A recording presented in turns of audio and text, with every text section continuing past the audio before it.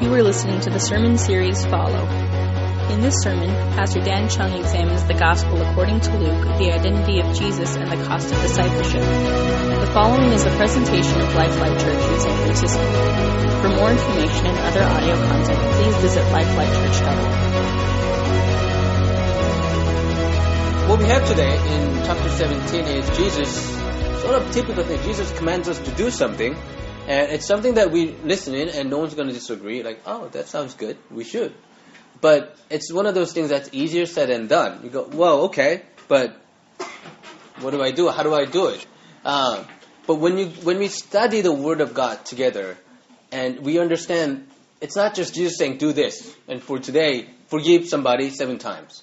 Well, okay, that's easy said, but can it really be done?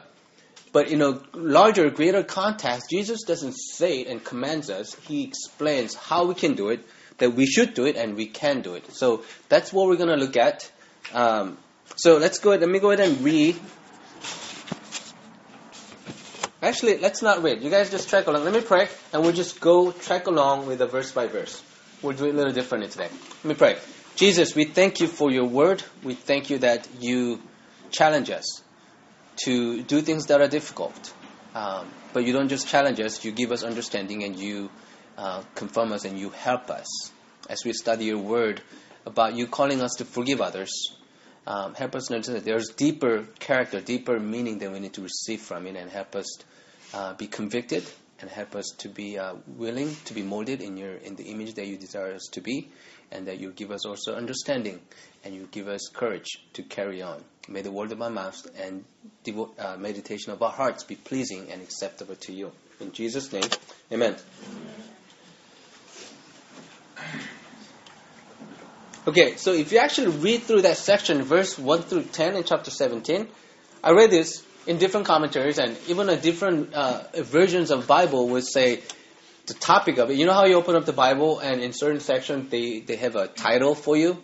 And many titles for many versions and different Bibles for this is say like various sayings of Jesus or random sayings of Jesus, which I think is stupid, right? Like Luke would go on and just, I don't know what to put on. I'm just going to put together a bunch of random sayings of Jesus and see someone, because I don't know where to put it. Because I don't think that's how it works.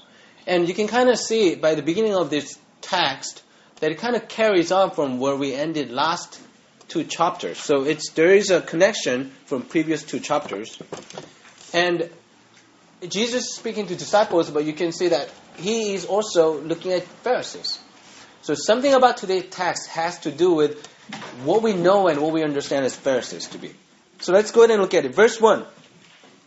Jesus said to his disciples. So he's saying it to his disciples, but others are present. Speaking to believers. So we need to sort of distinguish that when we read the Bible, but also in our the way we speak to others. There are things that we say to believers, and there are things we don't say to non-believers. We have to distinguish what we say to believers and what we don't. And today's text strictly applies to believers, the followers of Jesus, because to non-believers, it's nonsense. It really is a nonsense. So keep that in mind. It says, occasion for stumbling are bound to come. Stumbling here is probably the best translation. And if you have different translations, does anyone have different words for that in your translation? What verse are we on? Huh? What verse are we on? Verse 1. Some translation might have sin, might have a stumbling block. Stumbling is really good translation because we are not talking about sin.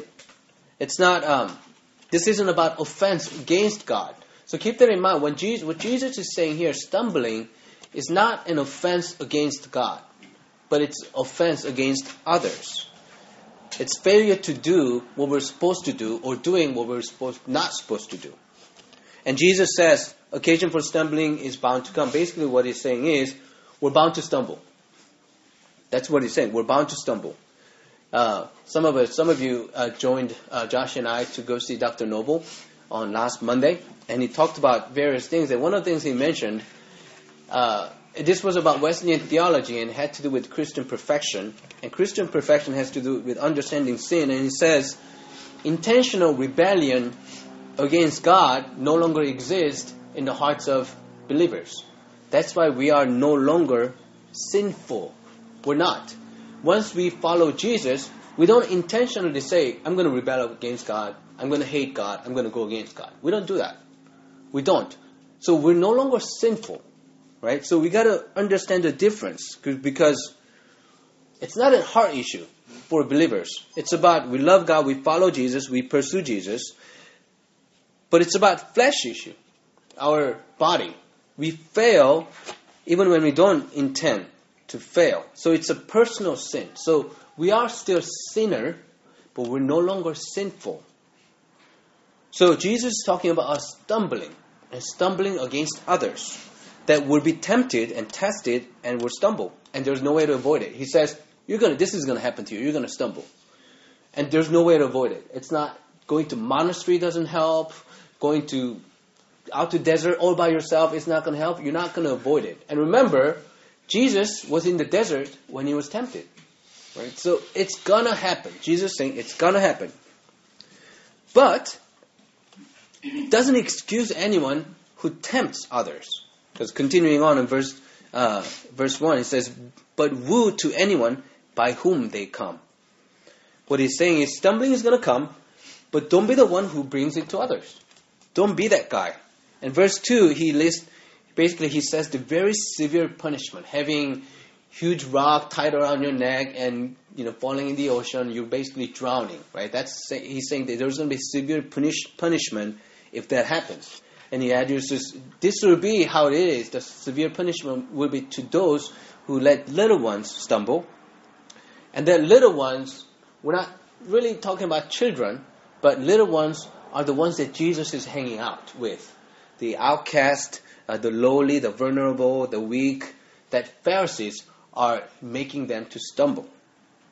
So we can see that we can see that there's a connection between the previous two chapters.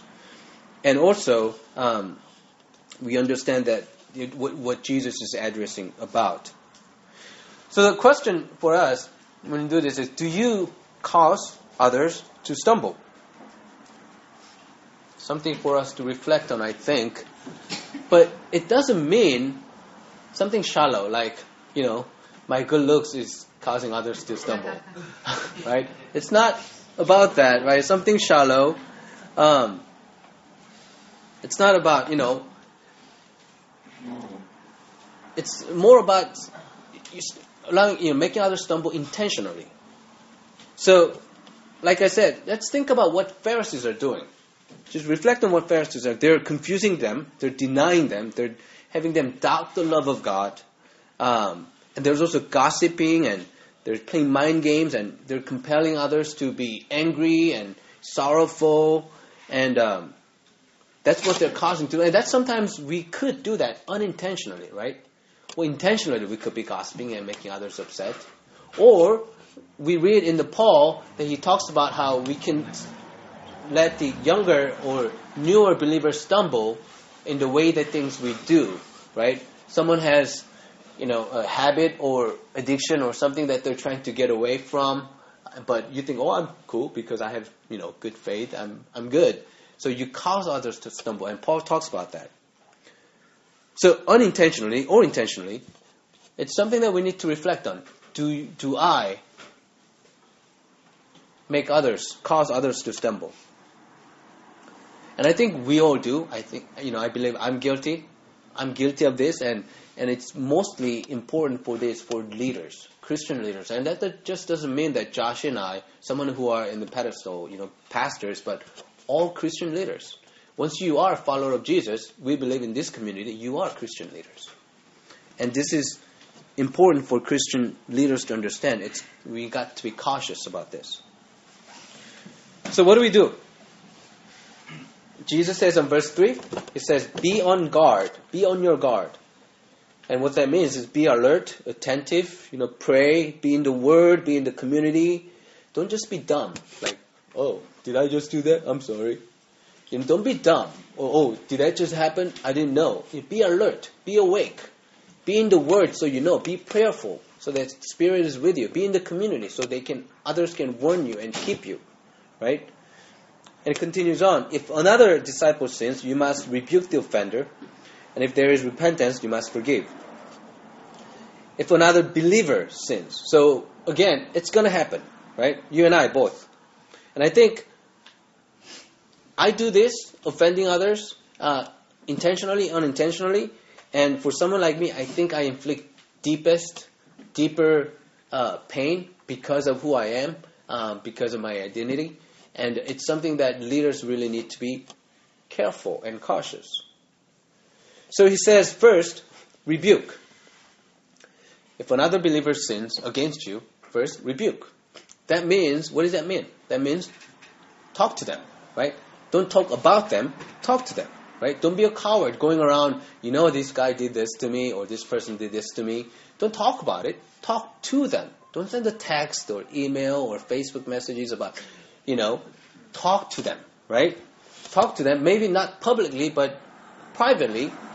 Maybe not by yourself, but maybe two persons going together, a witness or someone who can encourage both of you, right? Not to crowd the person, but to encourage, right? It says, talk to them, right? Don't fear men.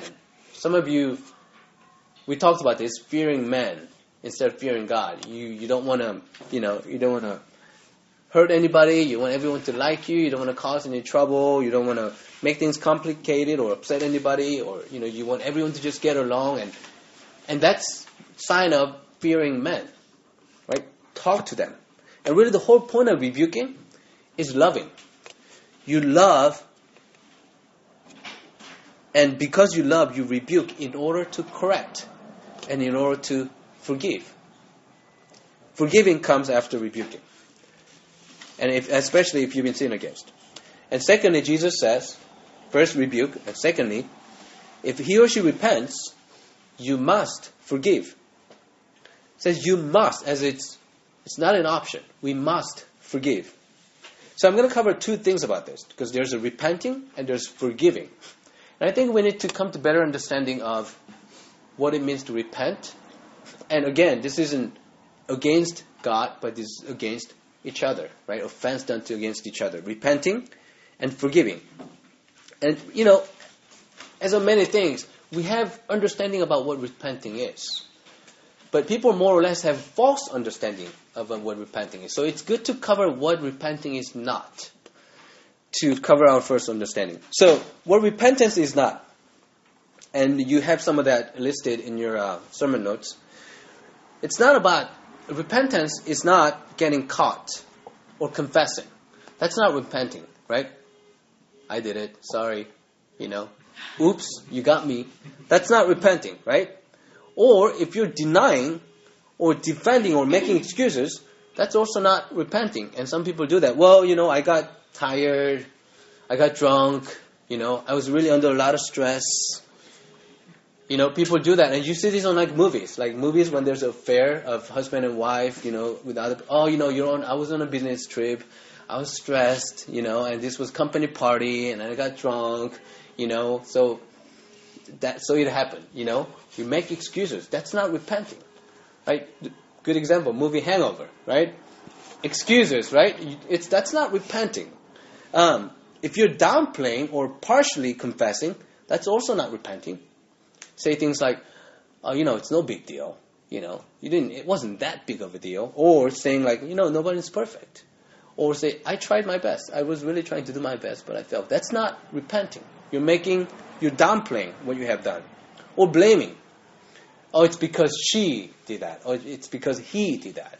Rapist is one of the examples could be. And famous for, because she dresses like that, I raped. Or he dresses like that.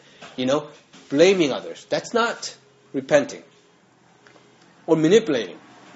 Some people do this. I'm going to say sorry. I'm going to, say that because if I do that, this person might do this. And that, again, is not repenting. And I think the biggest misunderstanding about repentance is feeling sorry. Feeling sorrow. I feel bad about it. Oh, I'm terrible. I'm really terribly, feeling bad about this. That's not repenting. You feeling sorrowful about what you have done, it's not repenting. Or grieving about consequences of what you have done is not repenting. I got caught, I went to jail, I'm in jail, I feel terrible, I'm in jail. Or,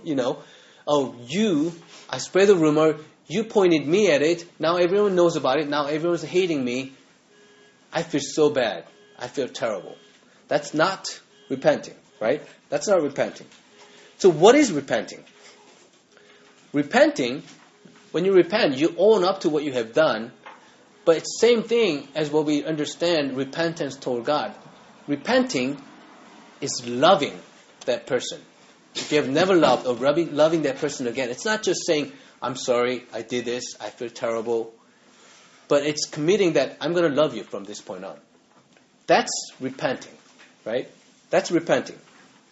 So then, what do we do when somebody repents? You got two options, right? When someone comes to you with something that the person has done against you, you got two options when that person repents. One is to forgive. Two is to not forgive and be bitter about it, right? Being bitter is never, ever a good option.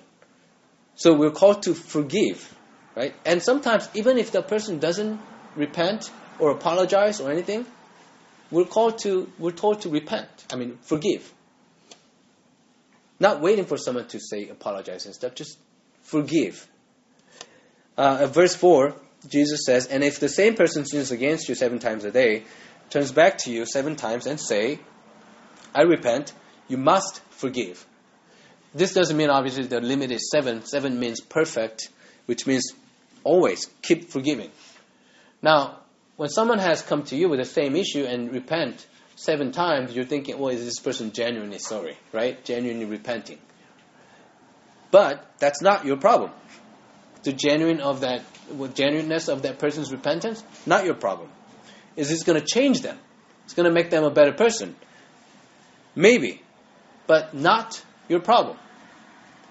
And the person does it again and again, and you see this with children. Children will keep doing things over and over. You grow tired, you get jaded, but still, we are told to forgive without limits. And someone wrote it, dealing with sinners, those who sin against you, is like dealing with persons who are sick. You don't hope that doctors go to you like, I've had enough with you. You've been coming to hospital too many times. You're no longer accepted. Right? Doctors don't do that, right? Even if it's the same thing. You've been coming to hospital because you have flu for too many times. I'm not gonna take care of you anymore. Doctors don't do that. Keep forgiving and forgiving. So what does it mean to forgive? Again, we're going to do what forgiving is not. Forgiving is not about denying or diminishing sin that is committed against you.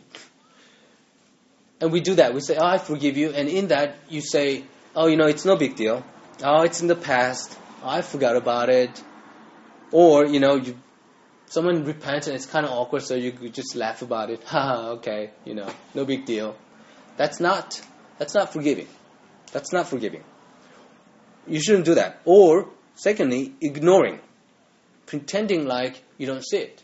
Pretending like it didn't happen to you. Right? Ignoring the sinful nature of that person. Saying things like, he meant good. He's really a good person in the deep inside. He has a good heart. He's a good person. That's not forgiving. That's not how we approach ignoring it. Or, forgiving is not enabling or approving. Sometimes we do that, letting it happen over and over again. So in that, we approve and we enable the person to keep doing it again. One of the good examples for this is abusing.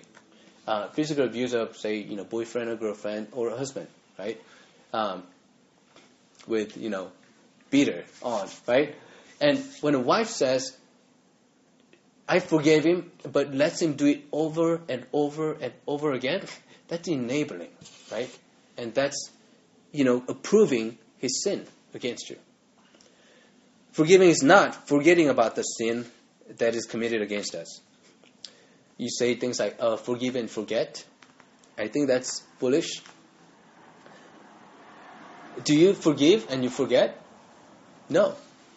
And some people have trouble with that. Say, I forgave you, but I keep remembering, I keep thinking about it. It's bad, I should forgive you more better. It's not. That's not how it works. When something's done to you, you don't just forget.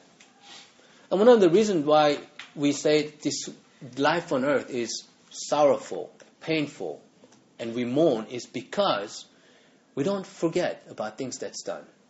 And if something, even though you have forgotten, it keeps coming up. And you grieve over and over. So, forgiving doesn't mean that you forgot about the sin. Forgiving doesn't mean that you establish full reconciliation of relationship to its previous state. That doesn't really happen. We hope for it, but it doesn't. And we shouldn't aim at it. Things like sometimes, when you forgive somebody, it brings you closer. Like, this got us, made us closer. Sometimes that happens. Sometimes it just terminates their relationship. I'll give you a good example. Someone, babysat someone, and that person was your uncle, babysat a daughter, and uncle was, molesting a daughter, right? And it found out, uncle repented, you say, we forgive you, right? That doesn't mean that, we can go on as nothing has ever happened, right? In your relationship, a wife or husband cheats on a wife, and you repent and you forgive, but that doesn't mean that now your relationship can go back as nothing has happened, right? You don't drop off your daughter again to your uncle saying, there you go, just like it used to be. You don't, because that's stupid. That's being foolish. Forgiving doesn't mean that you go back to the complete reconciliation of relationship. You can't do that. We can't aim at that because things are different. But that doesn't mean that you haven't forgiven the person. Forgiving doesn't mean objecting or neglecting justice. This is kind of tricky, right? Like, I forgive you, but what about $10,000 you owe me? Well, you forgave me, so you should forgive my debt too, right? Well, I can't do that, right? I forgive you, but you got me in the hospital because of your violence. Justice has to be done. Whether that's in personal level or in law, justice, forgiving doesn't mean that you neglect the justice and to say, everything's okay now. It doesn't mean that. You can still forgive and pursue justice. Forgiving means being compassionate, but not weak, not being indifferent to evil, but not holding a grudge. That's what it means to forgive. And it's tricky, but we need to come to better understanding of what it means to forgive others. So the person repents, you forgive, so what's the result? What do you get for forgiving others? Sometimes reconciliation, right? Sometimes relationship growing closer. Sometimes nothing. Sometimes nothing, right?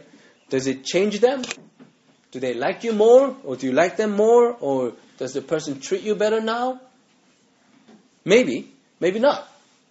Again, not your problem.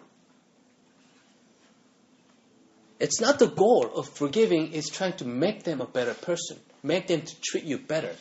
Make them change. That's not the goal of it. Forgiving is just forgiving. It doesn't come to result that you desire because that is not the goal. Then why? What's the point if it's not working in the way that you desire it to be? And it's clearly, looking at today's text, one of the reasons why is because God told us to do. And what we're supposed to do is when we sin, we repent. When we are sinned against, we forgive. We do our part. We extend our hand, say, I forgive you. I want reconciliation.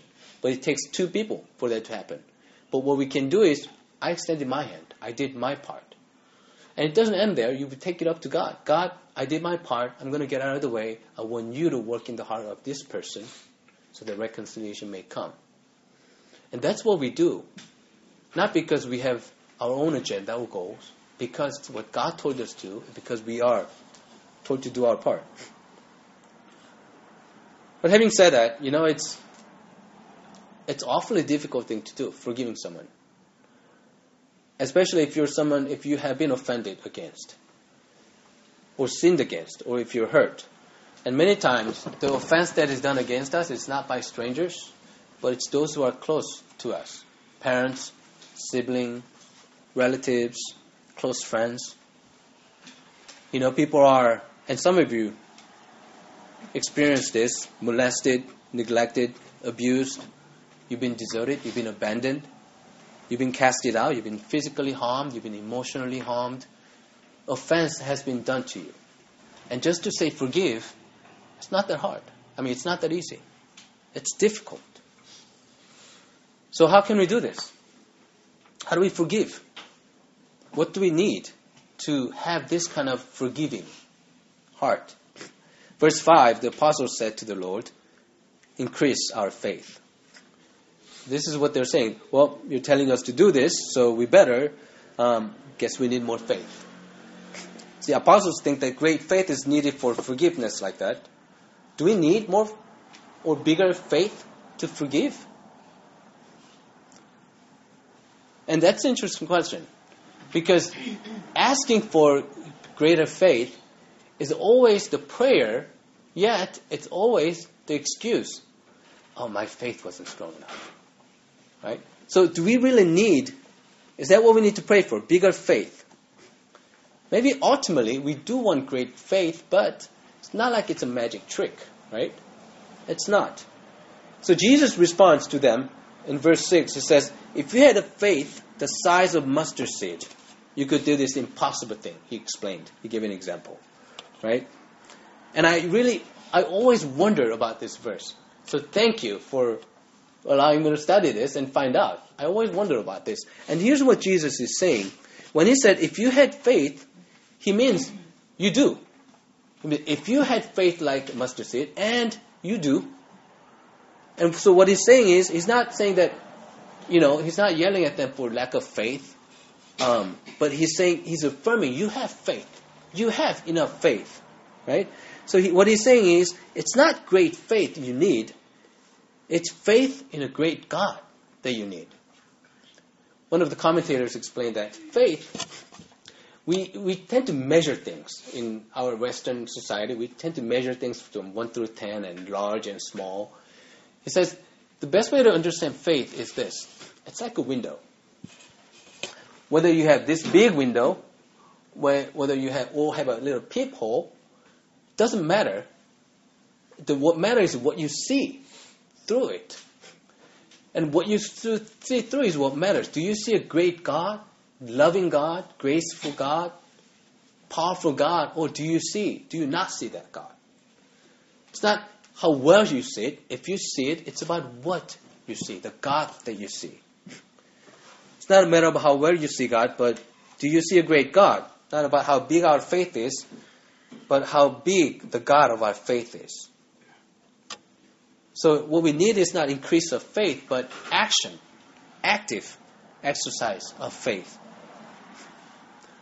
So if that's not it, then what? What do we need? You looked through this text, and everything points to humility. That's what Jesus is talking about. And we talked about a little bit of this last week. So we're moving on. Jesus is carrying on his talk about humility. And that's really the secret. You received the newsletter, and we had X there and question mark.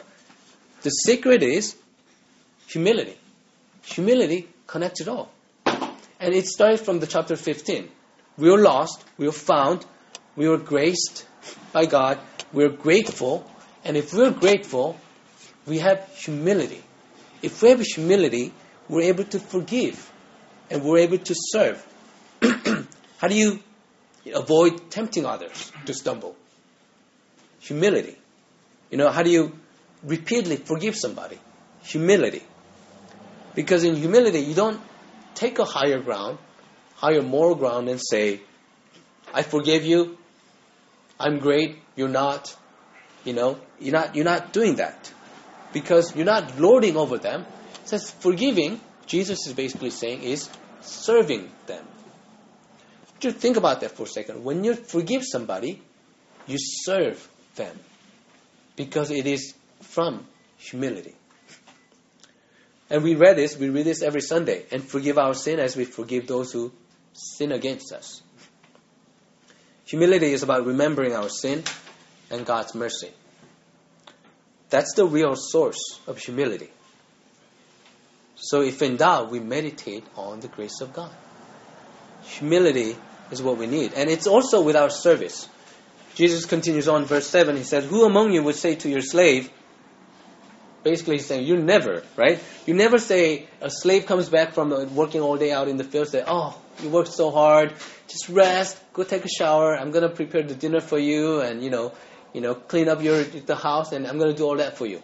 You don't do that to a slave, right? You don't. Verse 9, do you thank the slave for doing what was commanded? Obviously no, right? We don't. So all we do for God is as if we are slaves. There's no claim, no rights to rest, no taking turns, earning benefits. We exist for Him, not He for us. But we often do this. How often do you think that, oh, God, I've done all this for you. I gave all this to you. I sacrificed all this for you. Are you going to be enough for me to take care of this problem? Are you going to give me this thing because I've done this? We think that. We think that we deserve benefits, that God owes us something. All genuine service to God is done with gratitude, not to earn anything at all. The Gospel of Luke is about what it means to follow Jesus. And we're going to go deeper into that. The character of the follower of Jesus. And really the true mark of follower of Jesus is humility. That's the true mark of follower of Jesus. And the best verse is Philippians chapter 2, verse 5 through 8. If you have a Bible, go look for it. Philippians chapter 2, verse 5 to 8. And it says this, let the same mind be in you that was in Christ Jesus, who, though he was in the form of God, did not regard equality with God as something to be exploited, but emptied himself, taking the form of what? A slave. Being born in human likeness. And being found in human form, he, what? Humbled himself. And became obedient to the point of death, even death on a cross. He became slave for us. He humbled himself. So the first part of this verse says, let the same mind be in you that was in Christ Jesus. Humility allows us to forgive and serve. And the whole topic of humility is what we're going to get on in next several weeks or several months. And humility is really paradoxical, It's a paradox because you can't say you're humble if you're humble, right? You don't write a book about how I became humble, how I achieved humility. It's oxymoron, right? And you can't tell somebody, I'm pretty humble. It just doesn't work that way. So if you're actually humble, if you have it, you don't know it. Which means, can we really achieve it, right? Can we really achieve it? And Jesus goes through this and teaches us, and it's really interesting. It's really fun that we're going to get into. But it's really crucial for us to know that, and we start with the beginning of the lesson of humility, that it extends to forgiveness and to service. And it's for us to remember, as 1 John chapter 4:19, it says, we love because He first loves us. You all know that, right? We love because He first loved us. We also need to remember, we forgive because He first forgave us. That's how we come to forgiveness, to humility.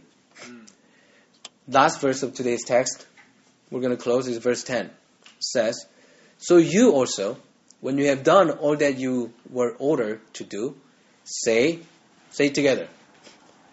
We are worthless slaves. We have done only what you ought to have done. We're worthless because we're only slaves. But, as Dr. Noble says, but Jesus made us worthy.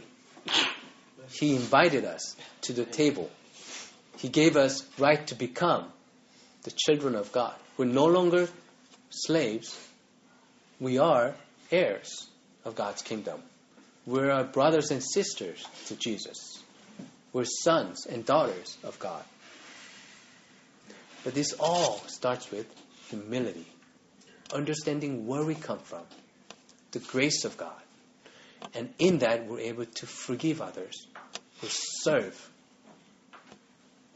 without desiring to earn anything, serving honestly. But we're also now brothers and sisters to Jesus and children of God. And that's what we're going to celebrate when we come to the Lord's table. Let me pray, and we'll break the bread together. Jesus, we confess that we struggle with our selfishness, self-centeredness, and we hold grudges. We don't know what to do. Help us realize that it's remembering your grace over our sin, that you first forgave us, so that now we are called to forgive. And because you forgave us, in our grateful heart that we need to be humble as you have been. Help us, Lord. Help us to receive who you were, that you became a slave and you humbled yourself. So may we attain that mark of true disciple, true follower of Jesus by the help of your Spirit. In Jesus' name, amen.